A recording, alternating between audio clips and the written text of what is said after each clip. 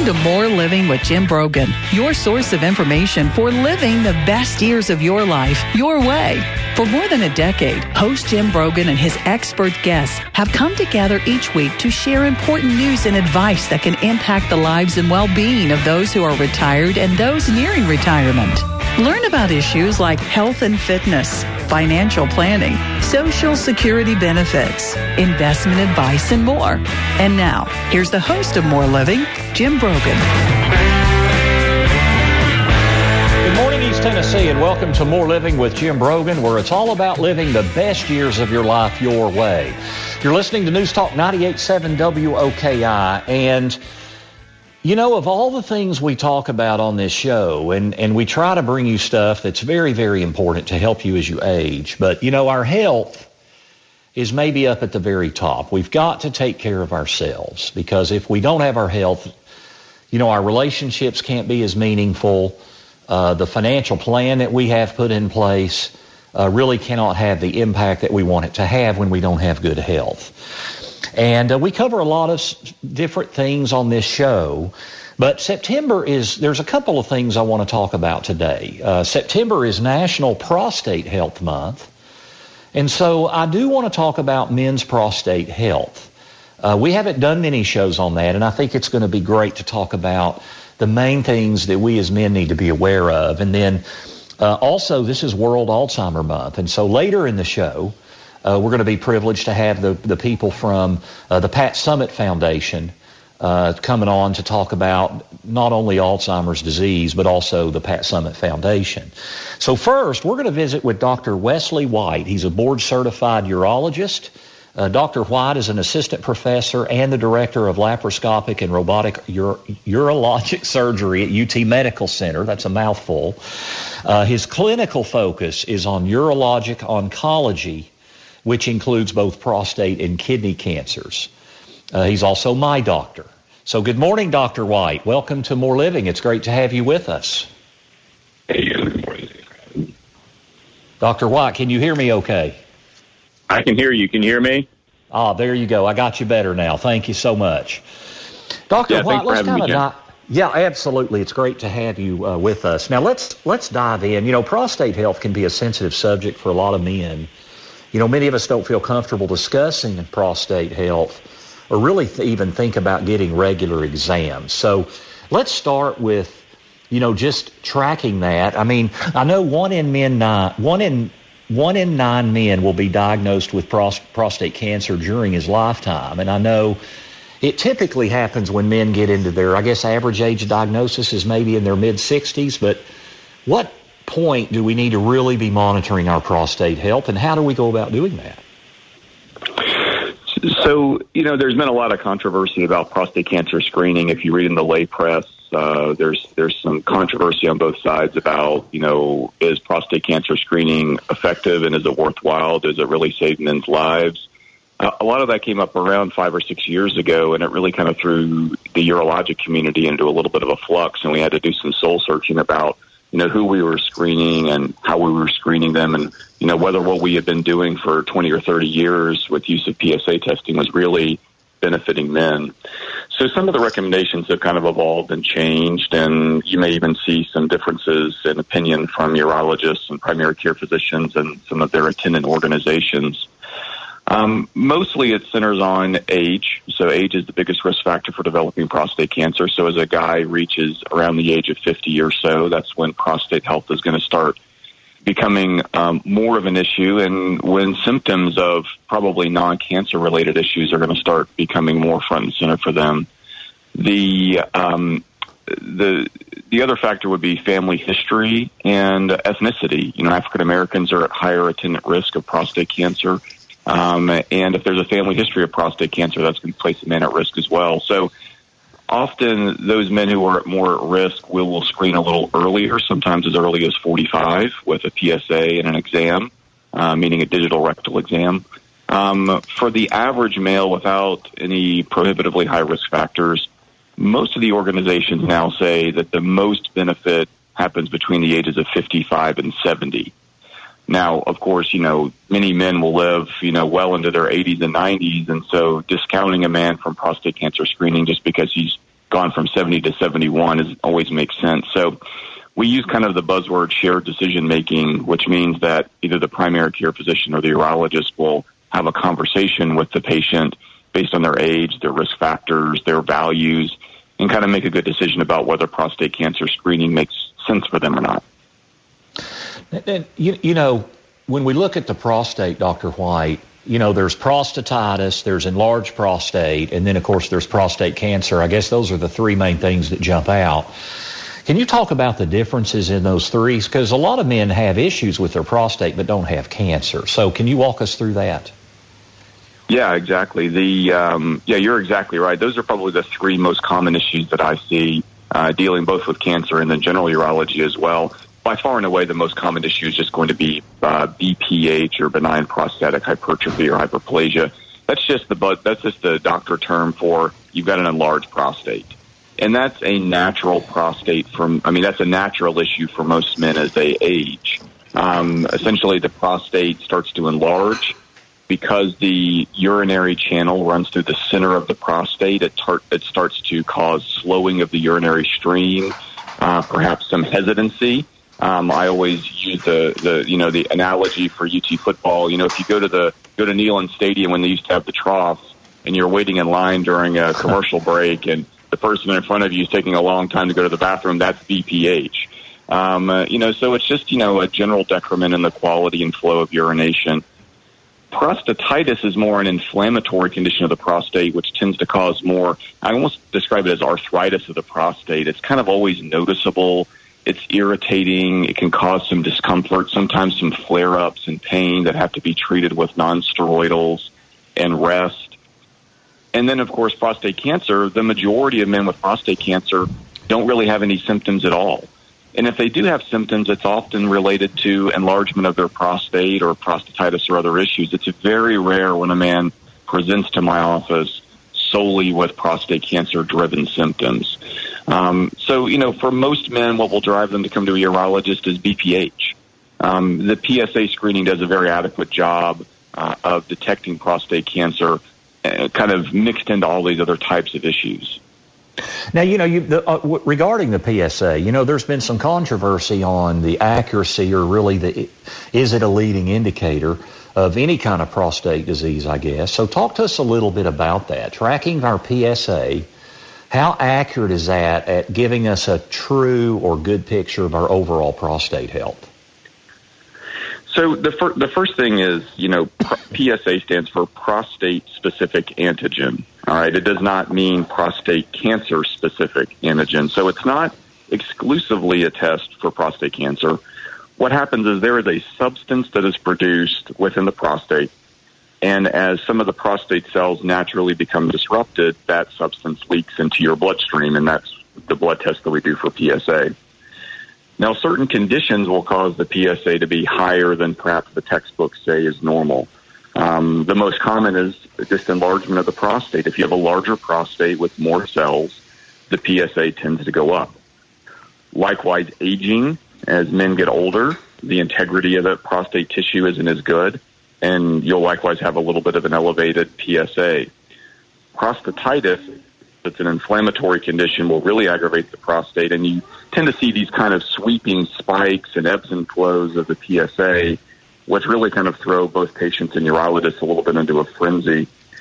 And then with prostate cancer, of course, as cancer cells tend to turn over more numerously and more quickly than normal cells do, so you see a rise in the PSA.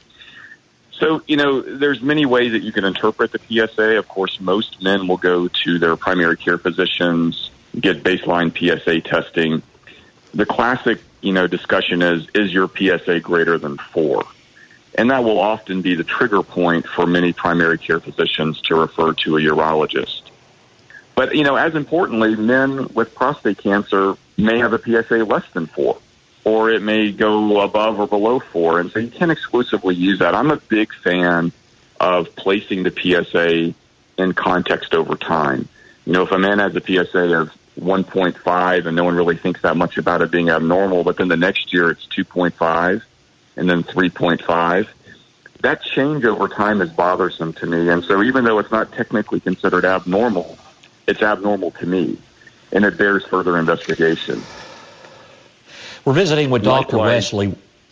I'm sorry, Dr. White. We are going to get to our break. When we're visiting with Dr. Wesley White. He's a urologist over at University Urology, and this is Urologic Health Month. And when we come back, I want to get into, with all these testosterone treatment places that have been popping up over the last 10 years, does that have an issue? What does that do or not do? How is it controversial in terms of its contribution or not to prostate cancer? So stay with us, and then later in the show we're going to have the Pat Summitt Foundation on to talk about Alzheimer's awareness. So please stay with us as you listen to More Living with Jim Brogan, only on News Talk 98.7 WOKI.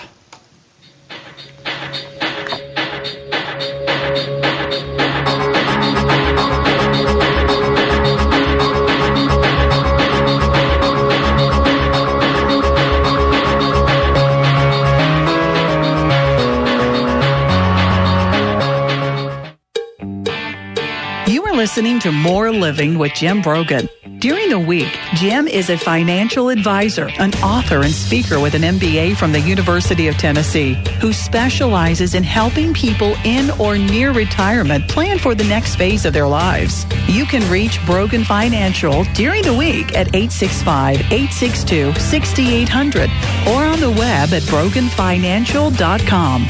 And now, here's Senior Market Advisor Magazine's 2011 National Advisor of the Year and host of More Living, Jim Brogan. Welcome back to More Living here on News Talk 98.7 WOKI. I'm your host, Jim Brogan, and September is National Prostate Health Month, and we're visiting with Dr. Wesley White. He is with University Urology. He's also, his clinical focus is on urologic oncology, which includes prostate and kidney cancers. And we're just talking about general prostate health stuff. And I guess there at the end of the segment, Dr. White, I guess the main thing I heard there is the PSA can be a pretty good leading indicator if it's tracked regularly, and then, to see trends and how he's evolving. Jim, that's right. It's there's a little bit of an art form to tracking PSA testing. Obviously, one isolated really bad value is going to tell you an awful lot. But for most men over the course of time, it's going to be tracking that value, looking for trends, and then making kind of an informed judgment based on experience of the urologist. Dr. White, in terms of causes of prostate cancer, there's been a lot of controversy over hormone supplementation in men. And that's become very, very popular over the last 10 years with all these T centers to do testosterone supplementation, which then can also boost estrogen levels in men. Talk to us a little bit. Is there a cause and effect there? What does the science say? What is your opinion? When you see more prostate cancer incidences in younger men, do you see a pattern there? So that's an excellent question, Jim. What we think right now, what the literature and the best scientific evidence says, is that testosterone supplementation does not cause prostate cancer.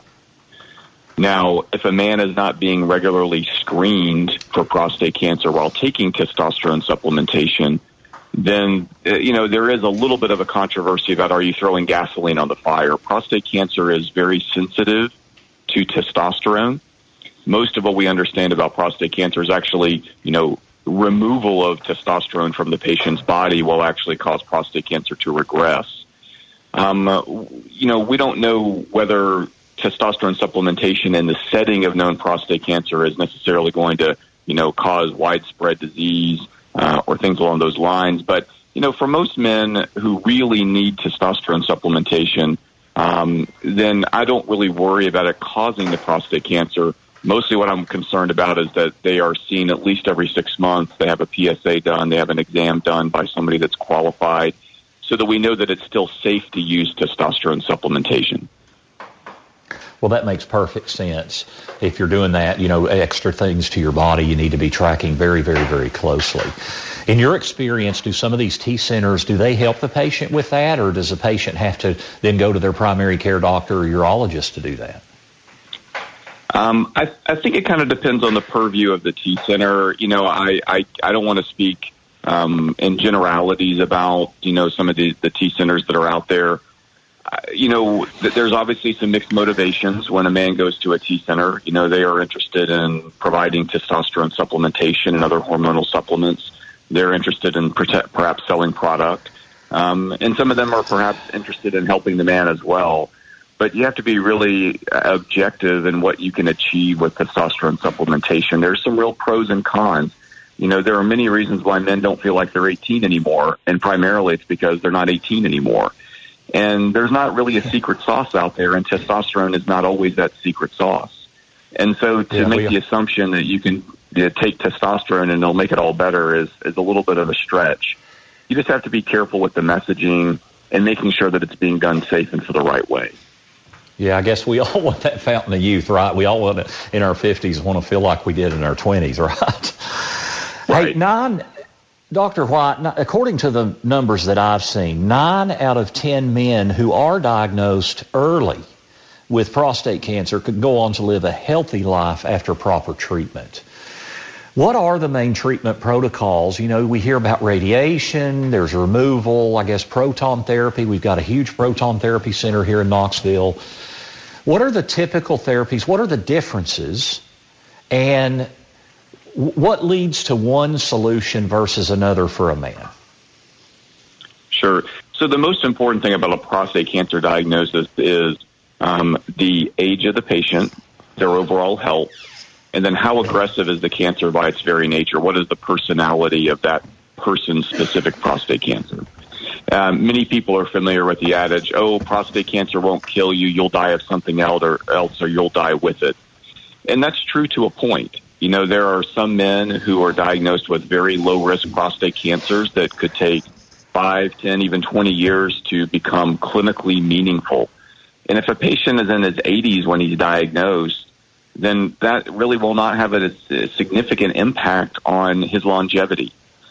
But treatment could have a significant impact on his quality of life. And so you have to make some informed decisions about whether a patient should just be watched or whether intervention is needed. Now, that's a very different scenario than, say, maybe the 51-year-old that's diagnosed with low-risk prostate cancer who maybe has a 30 or 40-year life expectancy. That's a totally different set of issues where you have to watch that patient very closely, even though the cancer may appear exactly the same under the microscope. If a man has a more aggressive form of prostate cancer where we're concerned about progression within a year or 3 or 5 years, then you place it in the context of the patient's age and overall health, but then typically treatment is necessary. And you're right, if treatment is afforded at an early stage, then the chances of cure are going to be that much better. The main forms of treatment these days are broadly radiation therapy and surgery. Now, surgery primarily is done through small incisions robotically. That's the vast majority in the United States are done that way. Radiation therapy is kind of a catch-all term for any form of radiation treatment, whether it's traditional radiation, which we call photon therapy, the more heavily advertised proton therapy, and then sometimes even having radioactive seed pellets placed into the prostate. There are some other more trendy forms of treatment for prostate cancer, including high-intensity focused ultrasound and even laser ablation therapy. But these are all not quite yet FDA approved universally and are still, I would say, maybe a little bit more investigational in the United States. So really what I'm hearing there, Dr. White, is every patient's treatment protocol could really be completely different. So we have to be careful as men that we don't just assume what was good for, our neighbor or our family member is necessarily the route we would go, right? Absolutely. I will sit down and I will go over guidelines with patients that talk about, perhaps one form of treatment is preferred, but there are other options. And a lot of times it just boils down to what is the patient the most comfortable with? What works best for their lifestyle? What do we feel like is going to have the most significant impact on their longevity, but also their quality of life? And then, patients will sometimes come in with a preconceived notion. My goal is always to be as objective as possible, even though I'm a surgeon. If the patient feels like he needs to go see a radiation oncologist or the Proton Center for evaluation, that's great. I'm their quarterback through this whole process. And whether I keep the ball or I hand it off, ultimately, if the patient wins, everybody wins. Absolutely. Finally, my last question, Dr. White, would be about prevention. What can we be doing with diet, with exercise? Are there supplements that we should be taking to improve prostate health? What are some general things we can be doing to keep our prostate healthy? Well, so, a lot of prostate health issues, whether it's just enlargement or cancer, a lot of this is just genetically driven. You're just going to be destined to have an enlarged prostate because maybe your dad did, or you may be at prohibitively high risk for prostate cancer because there's a strong family history of prostate cancer. There's not really any magic, again, secret sauce for prostate cancer health and prevention. There's tons of supplements out there. It's heavily advertised. Men are kind of concerned about it. They don't always want to go to their doctor, and so they'll order things off the internet, or they'll see, a former football player advertising it. You have to be kind of buyer beware there. Those supplements can sometimes be a little unregulated, and you don't always know what you're getting. I tell my patients, look, I don't think that anything is going to be unhealthy for you to take, but you just have to be careful that you may just be spending your money on something that's not necessarily beneficial. The most important thing I tell men about nutrition and supplements is that a man is still statistically more likely to die of heart disease in the United States than they are to die of prostate cancer. So if you're leading a heart-healthy diet, you're leading a prostate cancer-healthy diet. So, just being leading a heart-healthy diet, exercise, weight control, good, just basically good preventative care, it's probably going to do more for your longevity and your overall sense of vitality than anything that I'm going to recommend or that a supplement's going to provide. I think that's a great word. Dr. White, you're over there with University Urology at the University of Tennessee. How can people find out more about University Urology? Certainly you can go to the UT Medical Center website and look us up for urology. And then obviously we have urologypc.net, which is our website. And you can also just put, University Urology into your Google browser, and you'll be able to get a hold of us if you need to. Dr. White, thank you so much for being with us this morning. Of course, you're the Director of Laparoscopic and Robotic Urologic Surgery at UT Medical Center. Thank you for taking time out of your busy schedule. Thanks, Jim. Good to talk to you. Absolutely. Great talk with you as well. That's Dr. Wesley White.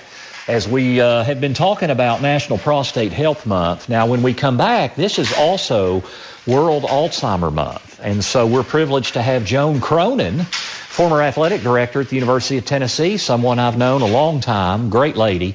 She's also chairman of the Pat Summitt Foundation. We're going to talk to her about the Pat Summitt Foundation, about Alzheimer's. We'll also have our Dollars and Cents segment. How is our debt and our deficit spending for the pandemic actually affecting our federal budget? You might be surprised to learn the answer. So stay with us as you listen to More Living with Jim Brogan here on News Talk 98.7 WOKI.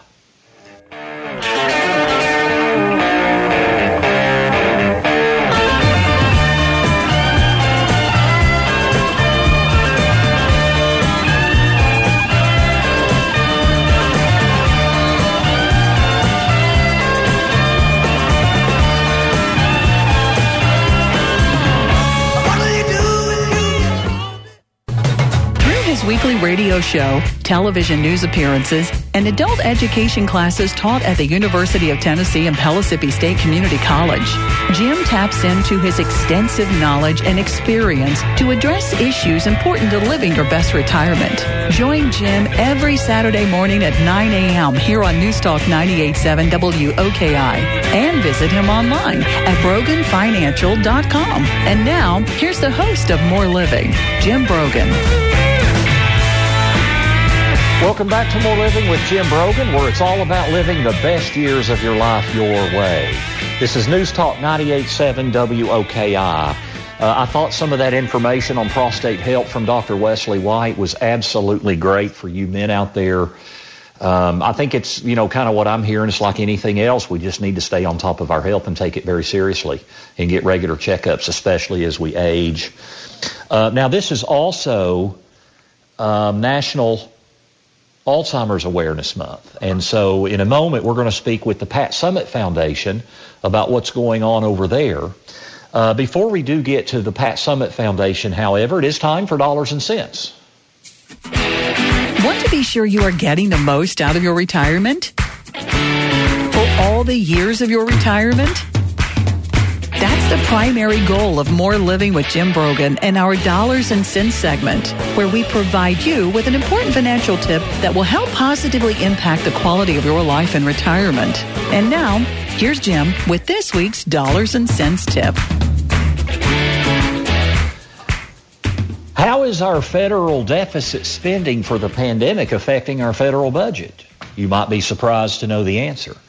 The U.S. government is paying less as it borrows more, which is one reason investors appear to be more comfortable than Congress does about funding another leg of economic stimulus. So think about where interest rates are. They've dropped to historic lows. So interest payments in the federal budget declined about 10% in the first 11 months of this fiscal year as America was running up its biggest deficit since World War II.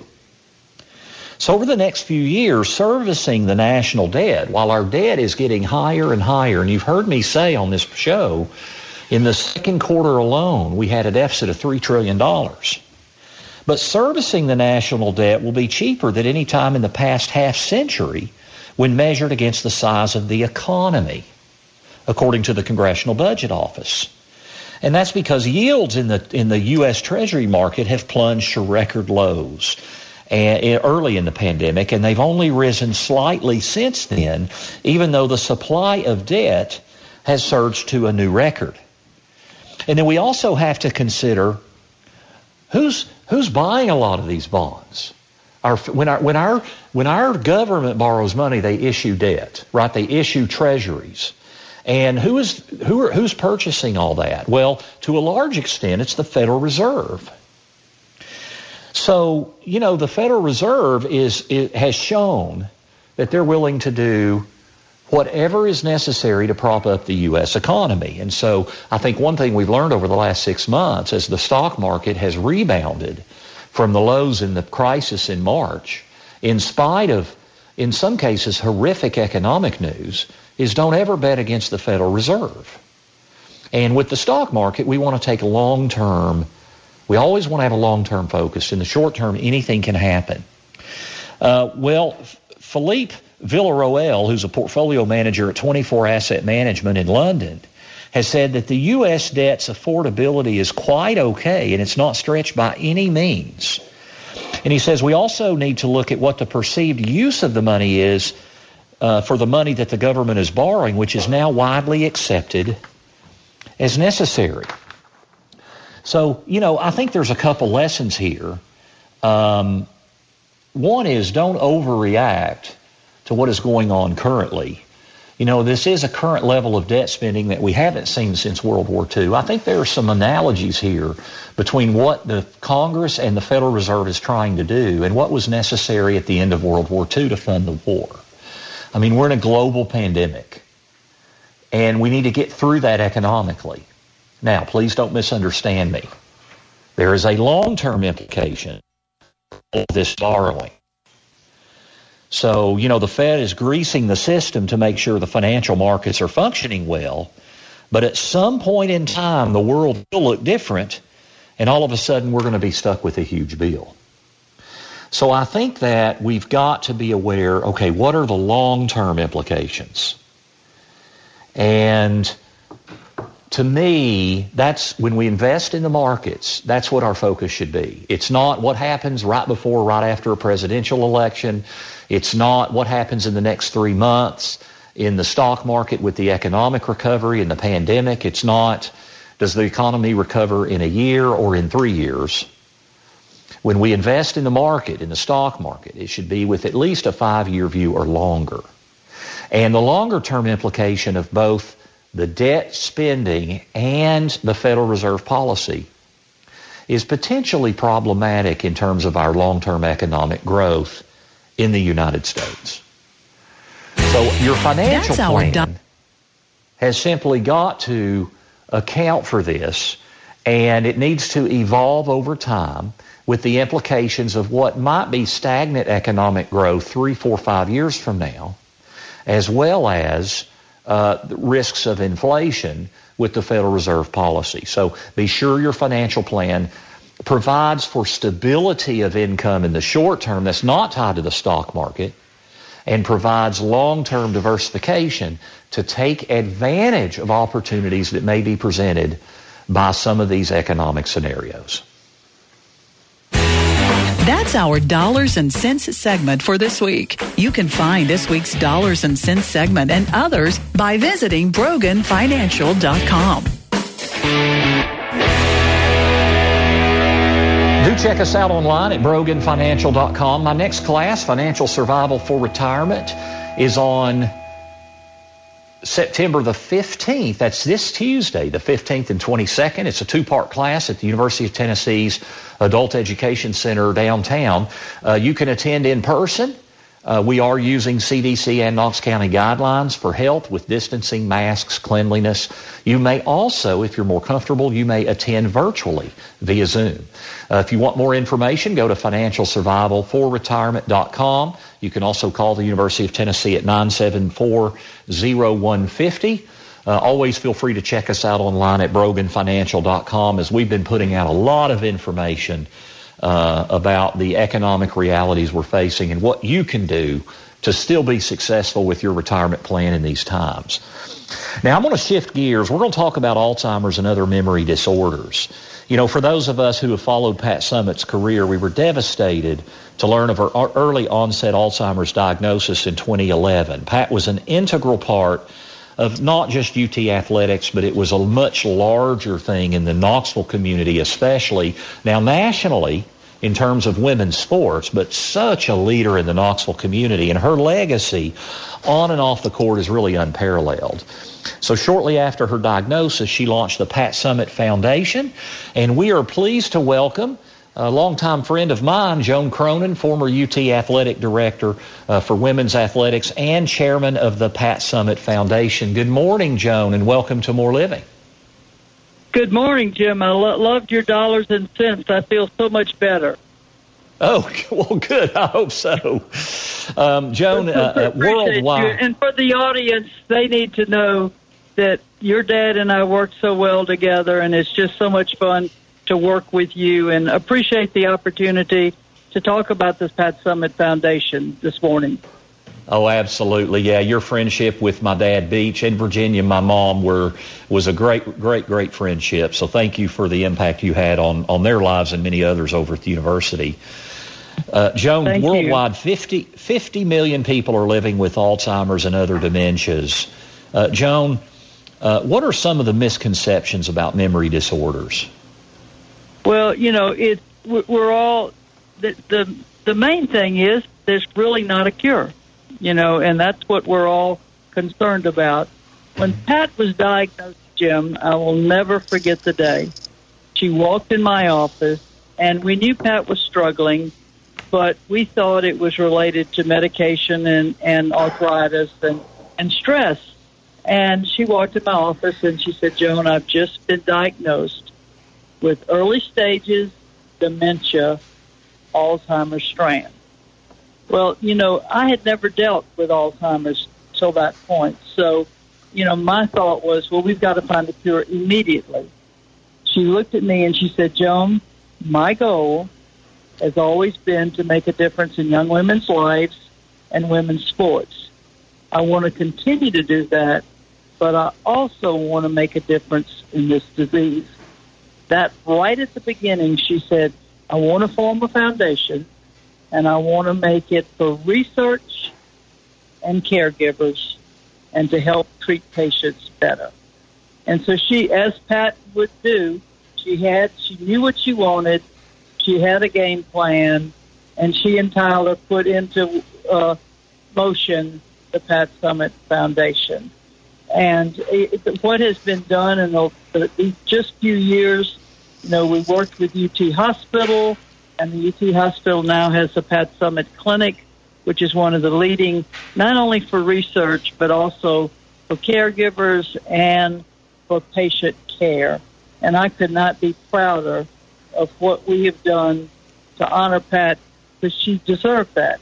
And she also taught us how to face the disease day in and day out. Yeah, she's just continues to make an impact and have a legacy well beyond her years here on this earth. Joan, what are some early signs? I know you saw it in Pat. What were some early signs that of memory disorder? Yeah, I think that basically you lose control of your sense of timing, your memory, and as we age, as I hear that occasionally, some of this is a natural progression, but with the disease, it progresses quicker, and it's so important that people admit they're struggling, their families admit they're struggling, and get help to help face it in a better way. And my goal is that we find a cure. And we have Dr. Roberto Fernandez is the director of the center. I've recruited a lot of people in my life, a lot of coaches, a lot of athletes, but one of the recruits that I'm most proud of is Dr. Fernandez, and he heads up the clinic at UT Hospital and the medical center, and he is doing a remarkable job of looking at ways that we can help cure this disease and make it so much better for the patient. Absolutely. Joan, one last question I would like to ask you is, when a memory disorder happens, it's devastating to not just the individual, but to the family as well. So how can you support someone who has received a dementia diagnosis? Well, I think it's caring, taking the time, being with them. I think that's one of the things that I think the clinic, and I have several friends that are patients at the clinic, that they feel like the clinic helps them face day-to-day life. What is changing and what can they do to help? One of the things that Pat wanted was, in fact, the year after she was diagnosed, she wanted to continue to coach. And we said absolutely yes. She had great assistant coaches, a great support staff, and she wanted people to see that you could still continue to function. And she did that well. Absolutely. Joan Cronin, thank you so much for calling in this morning. When we come back from our break, we're going to have Sonny Biden, who's the Director of Public Relations for the Pat Summitt Foundation, and we're going to talk a little bit more about the foundation, how they're growing, how they're impacting lives. So don't go away. This is More Living with Jim Brogan, only on News Talk 98.7 WOKI.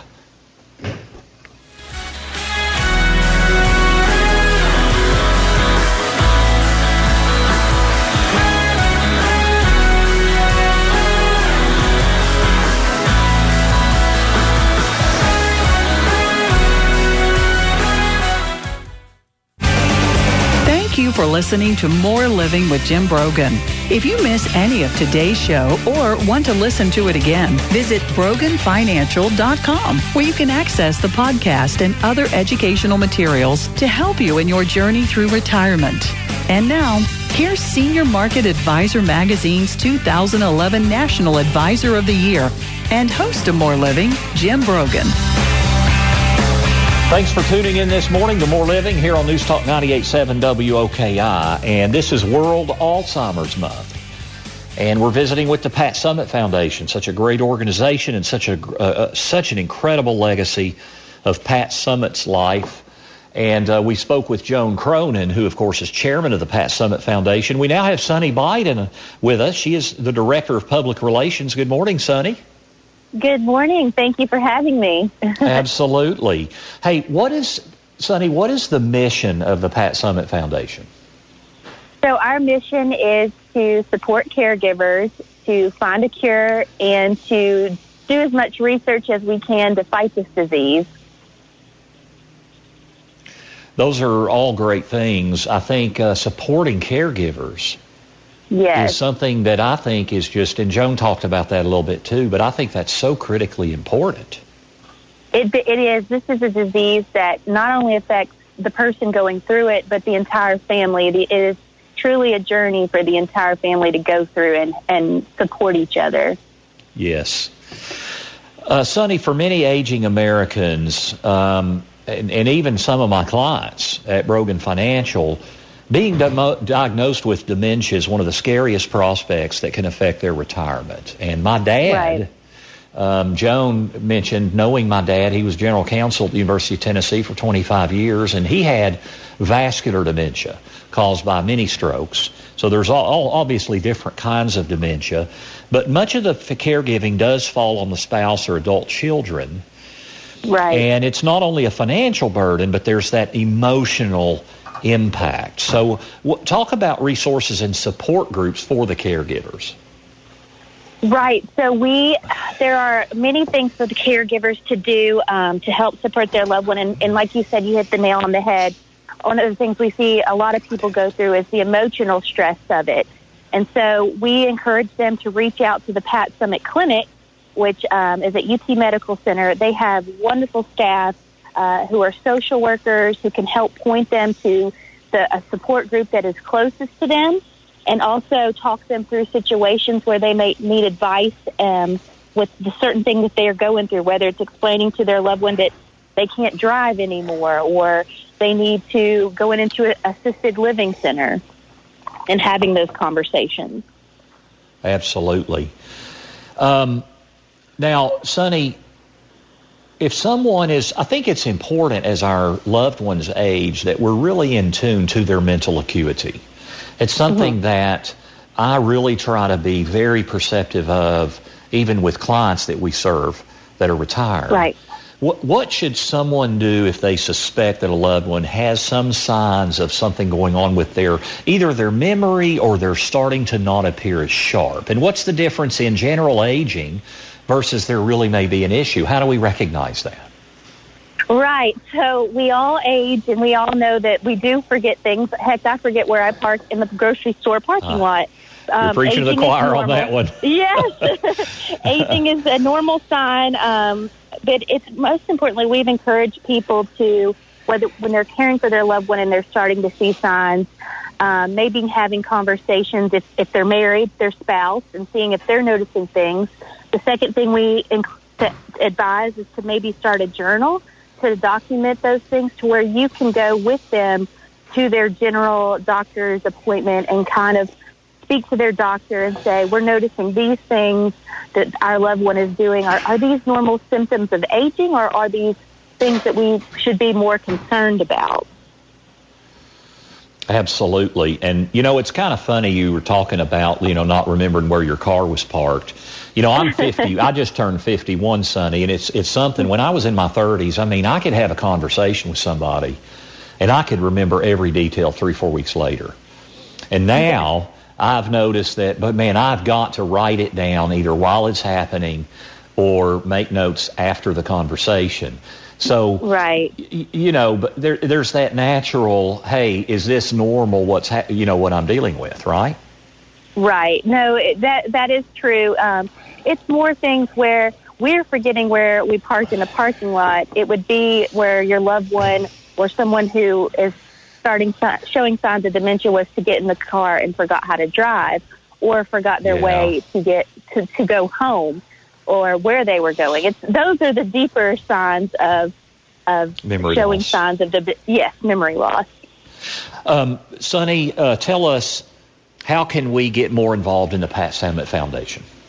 Yes, so if you want to learn ways to get involved, you can visit us at patsummitt.org. We, as the rest of nonprofits in the world, have gone to either virtual or canceling events due to COVID. But we do have one event coming up. It's October 4th through the 11th. It's our virtual Forget Me Not 5K.